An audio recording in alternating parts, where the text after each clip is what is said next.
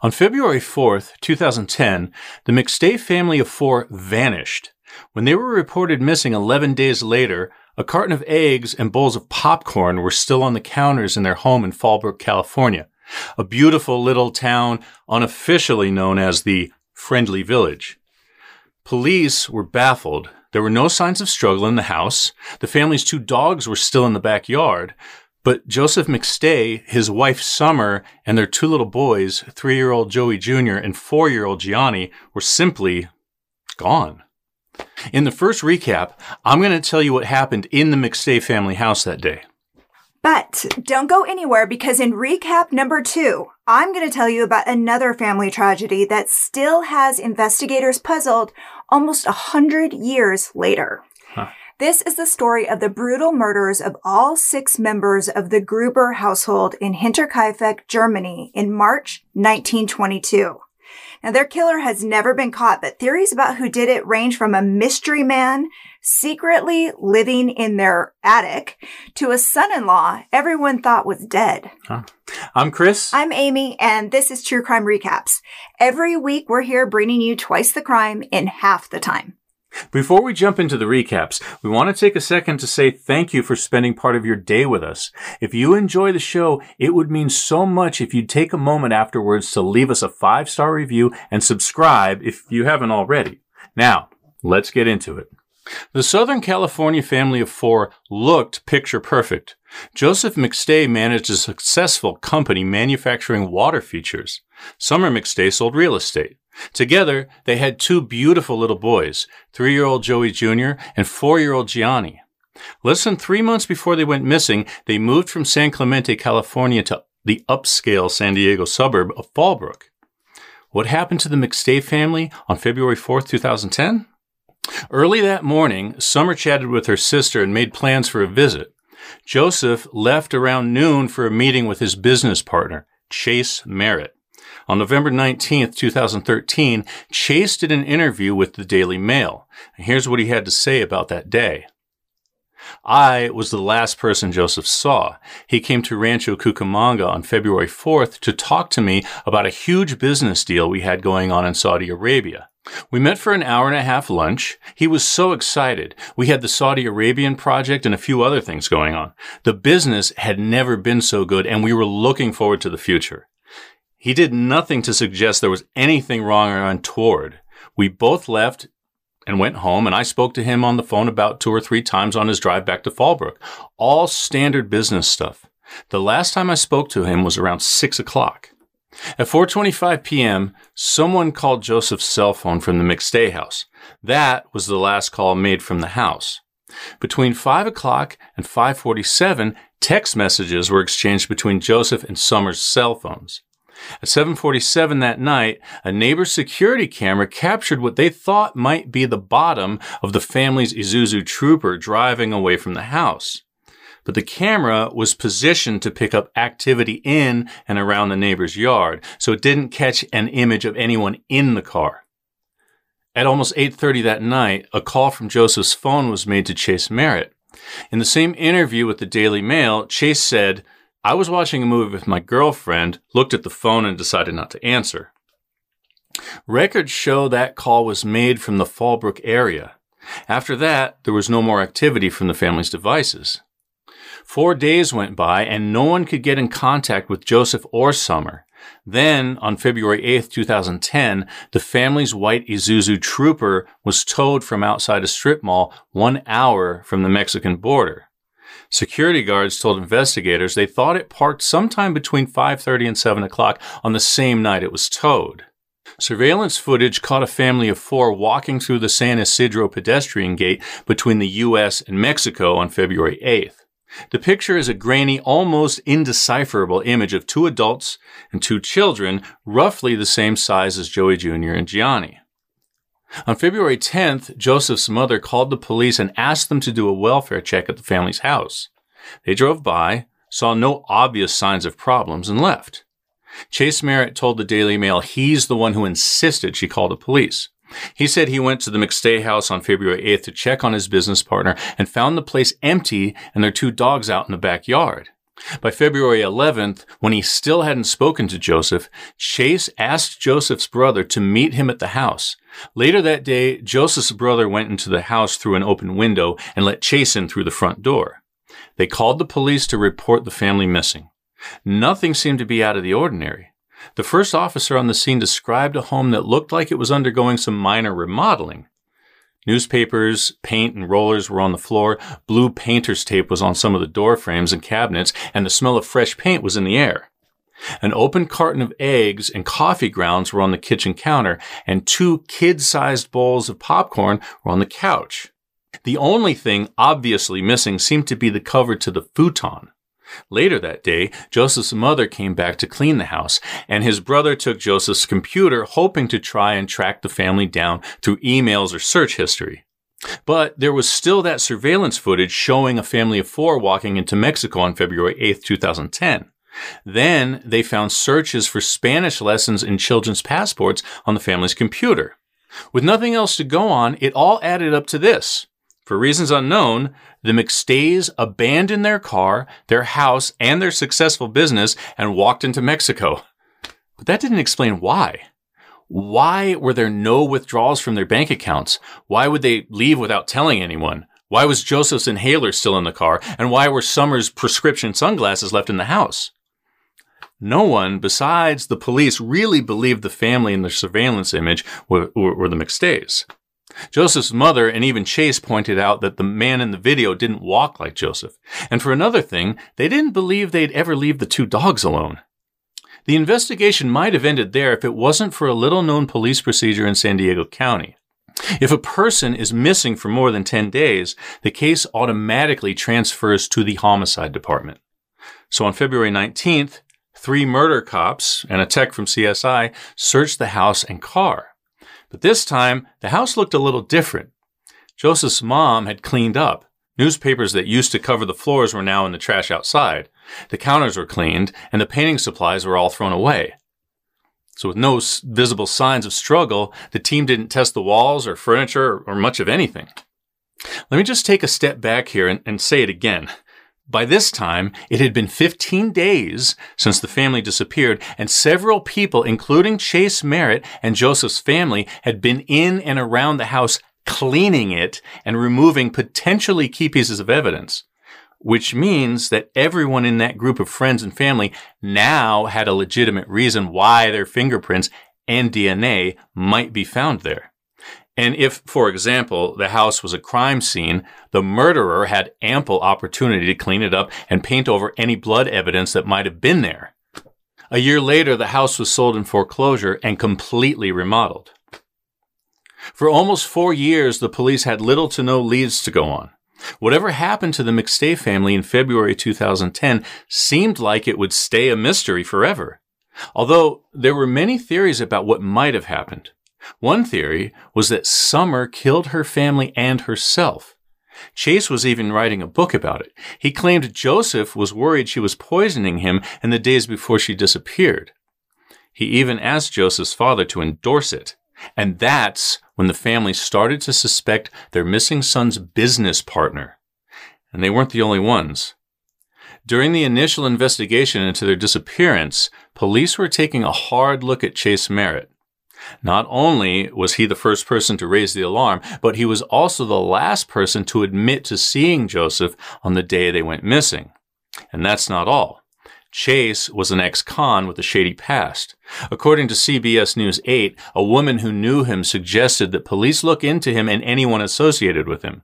His arrest record was full of burglary-related crimes, going as far back as the 1970s and as recently as 2001, when he got jail time and 10 years of probation for grand theft after stealing from an employer at an ironworks company. He was a frequent gambler, but apparently not a good one. And to top it all off, Chase was one of Joseph's business partners. And you know what that means. A close connection to a potential victim automatically means you need to be ruled out. And he thought he was. In the weeks after the McStays disappeared, Chase took a polygraph and he told everybody he passed it.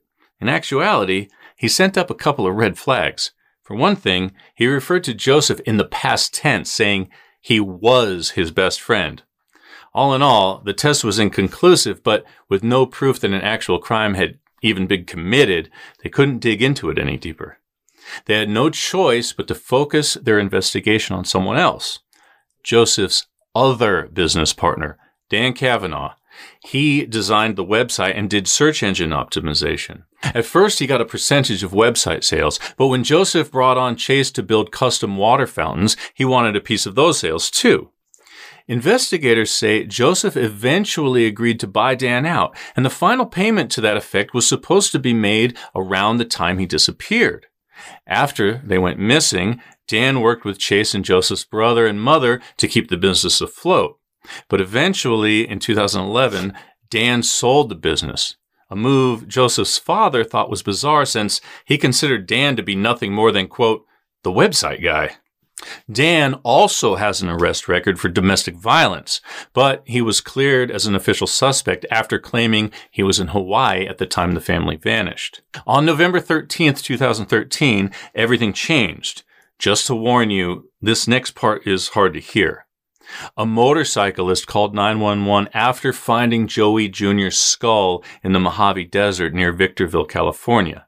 His 4-year-old brother's remains were in a shallow grave nearby. Joseph was wrapped in the missing futon cover. He shared a grave with his son. Summer was buried next to them. Her sweatpants and her underwear were tossed near her head. Investigators think she might have been raped. There were drops of paint on the bra she was still wearing. The way they were formed suggested she was lying on her side when it dripped on her. A 3-pound sledgehammer had been thrown in her grave. The family's shattered skull said it was the murder weapon.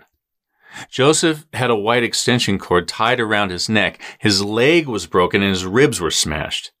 Was he tortured before he died? Could he have been forced to watch his family murdered in front of him? Maybe to give up passwords or something else? After almost 4 long years of wondering if the McStays had fled to South America, in the end, they were found 100 miles away. But here's a fact that the police found very interesting. Their graves were only about 20 miles from the area where Chase Merritt grew up. On November 7th, 2014, he was arrested. It was almost a year to the day they found the McStay family. He claimed he didn't do it, and here's why the police think he did. 3 days before the family vanished, Joseph emailed him a demand for $42,000, what he owed for botching a job, and it wasn't the first time. On February 4th, 2010, investigators said their business meeting was far from the celebratory lunch Chase said it was. In actuality, Joseph was putting him on notice for screwing up high-paying projects and stealing company funds to pay off its gambling debts. If he threatened to take it to the cops, Chase would have been in for some lengthy prison time since he was still on probation from his 2001 arrest. His cell phone was also telling a very different story. The day the family disappeared, there were 27 calls between the two men.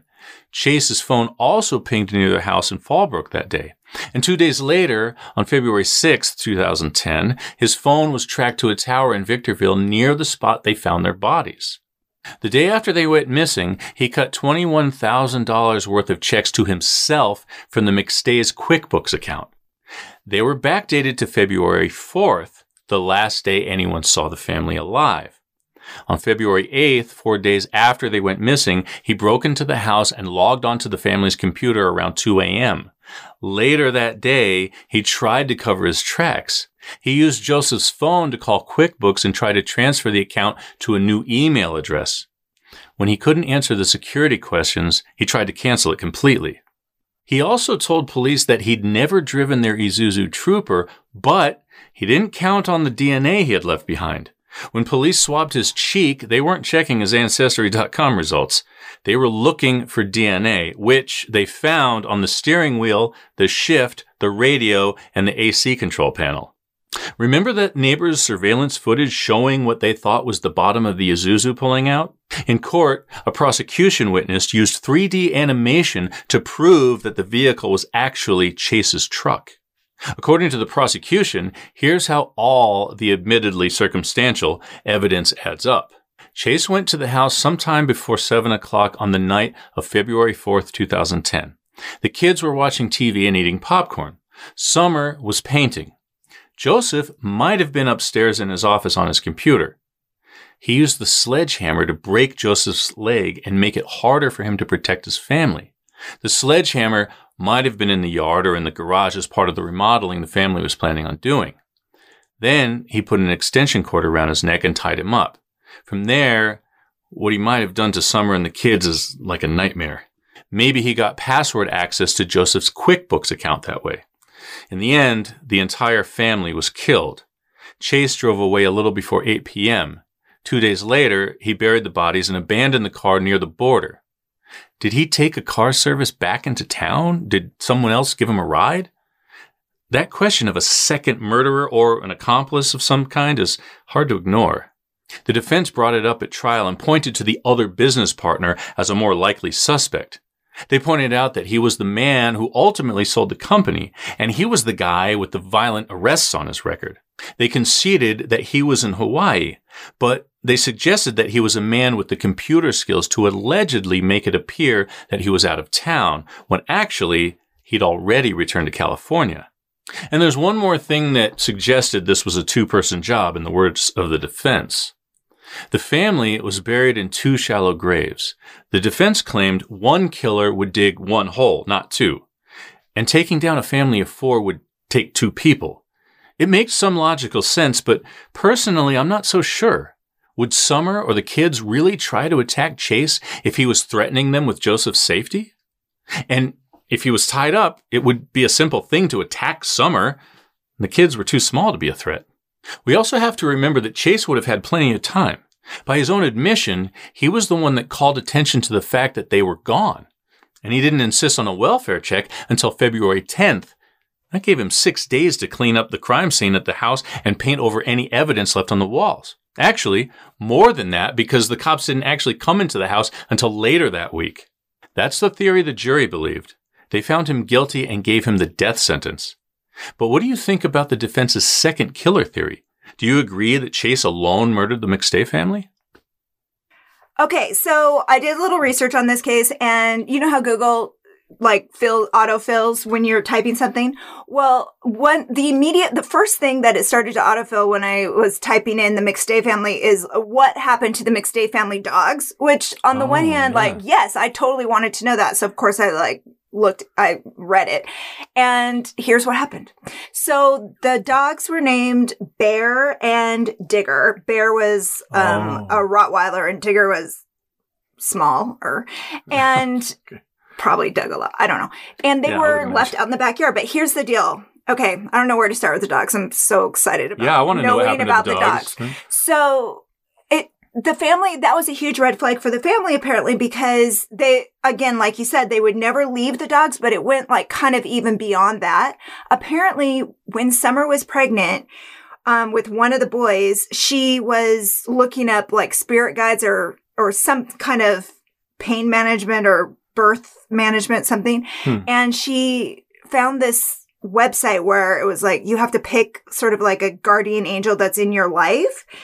And forgive me if I'm getting this all messed up, but this is what I'm remembering from it. So she picked Bear, their dog, and as her guardian angel guide sort of thing. Yeah. And so it was important to have him with her all the time. Right. And they used to take that dog everywhere. And so the idea, so you wouldn't leave your guardian angel behind if you were going to run off to South America. No, but they were fine. I don't want to say fine. I'm sure they were totally traumatized when they found him in the backyard, but they weren't harmed. Right. They were okay. And so the family took them home. So they're okay, which thank God. I'm I can't take the whole freaking family being murdered and the dogs. It's too much. But that is a good thing. I'm really glad to hear that. I'm glad you brought that up because that did cross my mind a couple of times in this story. It's because it gets mentioned twice, that the dogs are left behind. So, it's so terrible, but you can see why. I'm sure, obviously, they were probably really protective of the family. So there's no question that Chase would have locked them outside, put them in the backyard, shut the door. And then did, everything that he did, which is just so freaking brutal. And it's awful. I mean, how do you do that to obviously, how do you do that to anybody? But like, how do you the children, the whole family? I mean, over these business dealings, so sick. which just seem like, but it's so strange because when you start to dig into the story at first, you're thinking, oh, they do like water features. That's their business, like fountains and really kind of nice, peaceful things. Oh my gosh. Like okay, wait. landscaping I don't want to interrupt you. type stuff. Wait. I just have to tell you this because I'm so glad that you brought that up, because when I was reading about it too, I'm like, this is very unwater feature-like behavior. That's right. Like, what are you why is this so aggressive? Yeah. Yeah. That's that's kind of what I'm thinking too. It's like these, waterfalls and nice running streams and things like that you see in people's backyards that have been really done up. I mean, the business model, I'm like, wow, that's really cool. And then you hear about the partners and, they're talking about the deal they have in Saudi Arabia. And it sounds like, wow, this is all on the up and up. And then it's just weird how you find out, oh, this guy's got this awful past, Yes. Like how did you get from there to here? And, and then this other guy, Dan, he's got a past too. And it's just strange, and so it just, I mean, it just feels really, I wasn't expecting that, they're having all these dealings and stuff, and over the idea that, okay, look, I need you to pay me this money. What is it, $42,000? Because you screwed up this thing, this job, and now you need to make good on it, right? And that their whole conversation, the last conversation they had, according to Chase, was, so great. But really, it comes out that he was kind of being lit up over doing this before, screwing up these jobs and stuff like that. And over that, to come to that sort of an extreme reaction, just, I don't know, man, I don't get it. It's unbelievable. I hear these things, and I'm like, I can't believe that you go to those lengths for that, I don't know. I know. It never gets old. Like, it really is the root of all evil. It's a surprise. It just surprises me. Yeah. And then, to go through all the stuff of trying to get into the house, going to the house, logging on to QuickBooks, doing all those things and writing yourself the checks.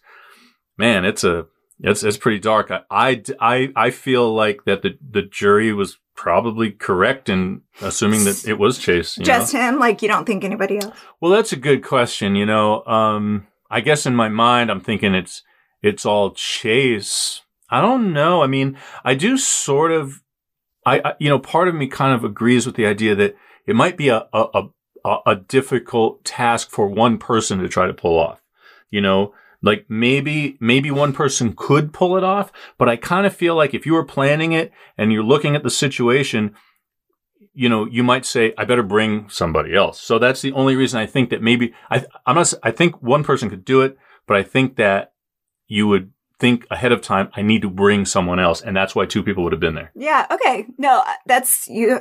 It's your opinion is valid, but I don't know. I see it a different way. I see it more like kind of the way that you put it out there originally, that Chase probably came to the house. He was upset. He wanted to keep talking to Joseph, and maybe they were upstairs in like his office or something, and he freaked out and like started threatening him and then hit him. But then okay, so when did he get the sledgehammer? Did he come into the house, go out in the yard with the dogs? Maybe the sledgehammer was out there because, they were doing a little bit of remodeling on the house. Right. He could have picked that up. He could have gone into the office and had a little bit of a confrontation and then just said, all right, well, I'm leaving then. And then, who knows? Maybe it occurred to him. Maybe he saw the sledgehammer and said, you know what? I'm going to do something. And he went upstairs, disabled him basically. Then he had him hostage kind of in front of the family. And as I said, would anybody really try to challenge that at that moment? I don't think so. I mean, and again, the kids weren't going to do anything. The only person who could have done it was Summer. And maybe she thought. But if you're worried for your kids and your husband. Yeah. No, I don't. Clearly my life is in danger. Should you ever be forced to make that decision? Chris doesn't negotiate with terrorists. No, I just don't think that, no, I don't think she would have made any kind of, I think possibly her position would have been, let's let's see this to the end so we can all get out of here safely. Well, yeah. You know what I mean? And that didn't But of happen. course, there's no getting out of something like that. That guy's going to jail. If you walk away from By that, the time those you people put yourself are out calling there, the police. yeah. Which clearly, he thought, oh, it's so horrible. It's just crazy. I mean, the whole family actually have a story, like I said earlier, about the whole family, like, being murdered at the same time, which is just, I don't know, so brutal. Murder, yeah. But this is from almost 100 years ago, and it is still unsolved. It's one of those head scratchers, so I'm going to get into it. I can't wait to hear it. It took a week for neighbors to realize that they hadn't seen anyone from the Gruber house since March 22nd, 1922. At first, no one in the nearby village really thought anything of it. The Grubers lived outside of town on a remote farm known as Hinterkaifeck, and the family wasn't known for their hospitality. But then their closest neighbor heard a very strange story and decided to investigate. Earlier that day, a mechanic had been at the Gruber farm to repair an engine, but even though he was expected, it looked like no one was home. There was no smoke from the chimney, the barn doors were locked, and the dog could be heard barking inside, but no one came to the door. It was out of the ordinary, but since the lock was broken on the tool shed, he was able to get in and start working on the broken equipment anyway. When he finished almost 5 hours later, it looked like the family had returned. The barn was open, the dog was tied up outside, but no one had come out to say anything to him. Now, that was very not normal. In fact, it was so not normal that the owner of the neighboring farm decided to investigate along with two of his sons. When they went into the barn, they found the man of the house, Andreas Gruber, his wife, Kazelia, their daughter, Victoria Gabriel, and her daughter, 7-year-old Kazelia, hacked to death.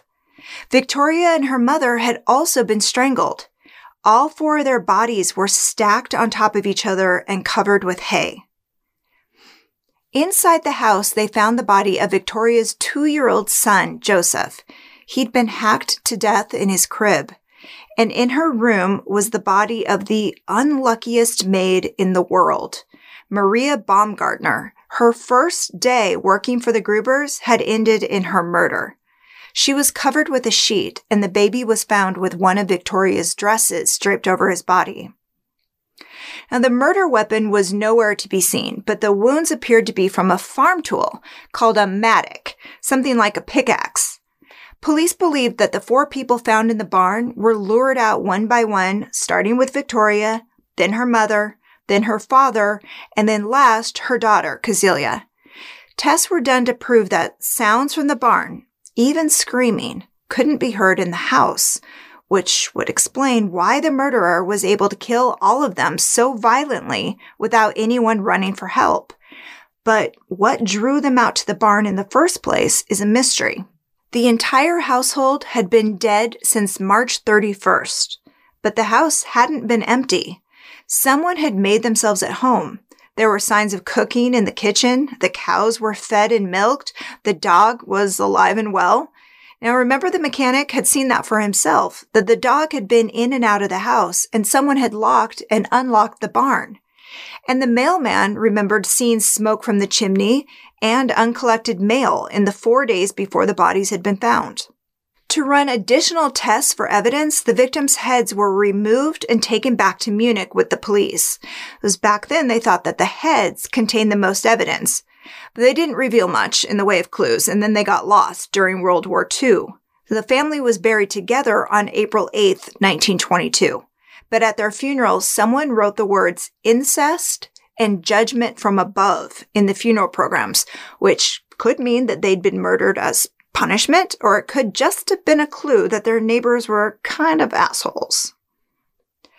At first, Munich police thought the motive for the murders must have been money, a robbery gone wrong, but large sums of money were found in the house, untouched. Then neighbors remembered seeing Victoria crying on the side of the road only a few days before the murders. She was saying she needed to run away. She told people the family was being watched by a man in an army coat. And that's not the only strange thing.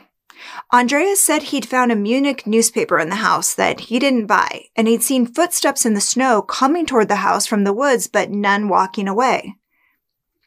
6 months before their deaths, a maid had quit because she thought the house was haunted. She reported hearing footsteps and voices in the attic. And 3 days before the murders, a set of house keys went missing and were never found. But long before those unexplainable occurrences, the Gruber family had been at the center of some very Jerry Springer-like drama. For starters, no one was quite sure who little Joseph's actual father was.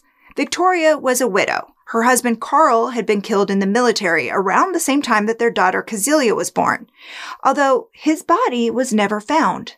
But only 6 months after Casilia was born, a maid walked in on Andreas raping his daughter Victoria.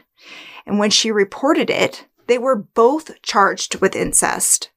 Andreas was imprisoned for a year and Victoria was behind bars for a month. Talk about punishing the victim.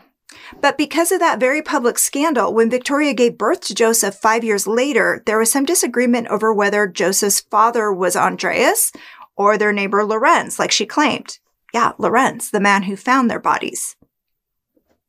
If you asked him before the murders, he would have told you that Joseph was not his child. But Andreas and Victoria said he was. They were even attempting to sue him for child support, while at the same time, Lorenz was filing charges against them for incest and trying to stop paying child support. But at the murder scene, when he saw the bodies stacked in the barn, witnesses say he started unstacking them, saying he was looking for his son, Joseph. And after the murders, there are rumors that he was trying to get back the child support that he'd already paid. But even though that the police suspected him, he was never charged and he always insisted he was innocent. But he was only one of more than 100 suspects to be questioned over the years. Dozens of theories claiming to solve the case have been floated, but none have ever been proven. From the beginning, police didn't have a lot of evidence to work with. When Lorenz and his sons found the bodies, they moved them, touched them. They changed the crime scene. There were people in and out of the house long before the police got there. And since robbery wasn't the motive, they weren't sure what direction to take. Why murder everyone in the household so brutally and then live there for the next few days? Or was the murderer already there, living in secret in the attic? So it wasn't until the house was torn down a year after the murders that the murder weapon was found. The blood-stained mattock had been hidden in a secret compartment under the floorboards in the attic. Over the years, some of the more promising suspects included two guys known as the Gump brothers, Adolf and Anton. On their deathbed, their sister said they did it because Adolf was in a relationship with Victoria, but her father refused to let her marry. Adolf had already died by then, and police could never prove that he and Victoria were ever together, or that Anton had anything to do with it at all. A few former employees were also suspected for different reasons, either because they were familiar with the farm and the animals, and maybe they had a grudge against the family, or because they knew they had money and wanted to rob them. But again, remember, the money wasn't taken. And there's another very interesting theory I want to run by you, and it involves a serial killer from America, a German immigrant named Paul Mueller, otherwise known as the Train Man. In their book called The Man from the Train, The Solving of a Century-Old Serial Killer Mystery, authors Bill James and Rachel McCarthy James speculated that Paul might be connected to the murders of the Gruber house. Based on their research, they think he killed up to 100 people in towns across the United States in the mid-1900s. His targets were families in small towns with a barn where he could live and watch them in secret. His murder weapon was the blunt edge of an axe or something similar, and he always left it. He was known for stacking the bodies after the murders and leaving police scratching their heads because he never robbed his victims. So did he go back to his native Germany and pick up where he left off? The Gruber murder files were closed in 1955, but in 2007, a police academy in Germany examined the case again using modern technology. While they admitted they had minimal evidence to work with, they did agree on one name as the primary suspect. But they wouldn't say who it was, since the person is long since dead, but the family is still living in the area. They did say that without a doubt the motive was personal and called it a crime of passion. So, whose name do you think they came up with? Thank you for letting us catch you up on these truly strange cases. If you like getting twice the crime in half the time, please take a second to hit subscribe and give this podcast a 5-star rating and let us know what you think in the comments. Until next time, take care.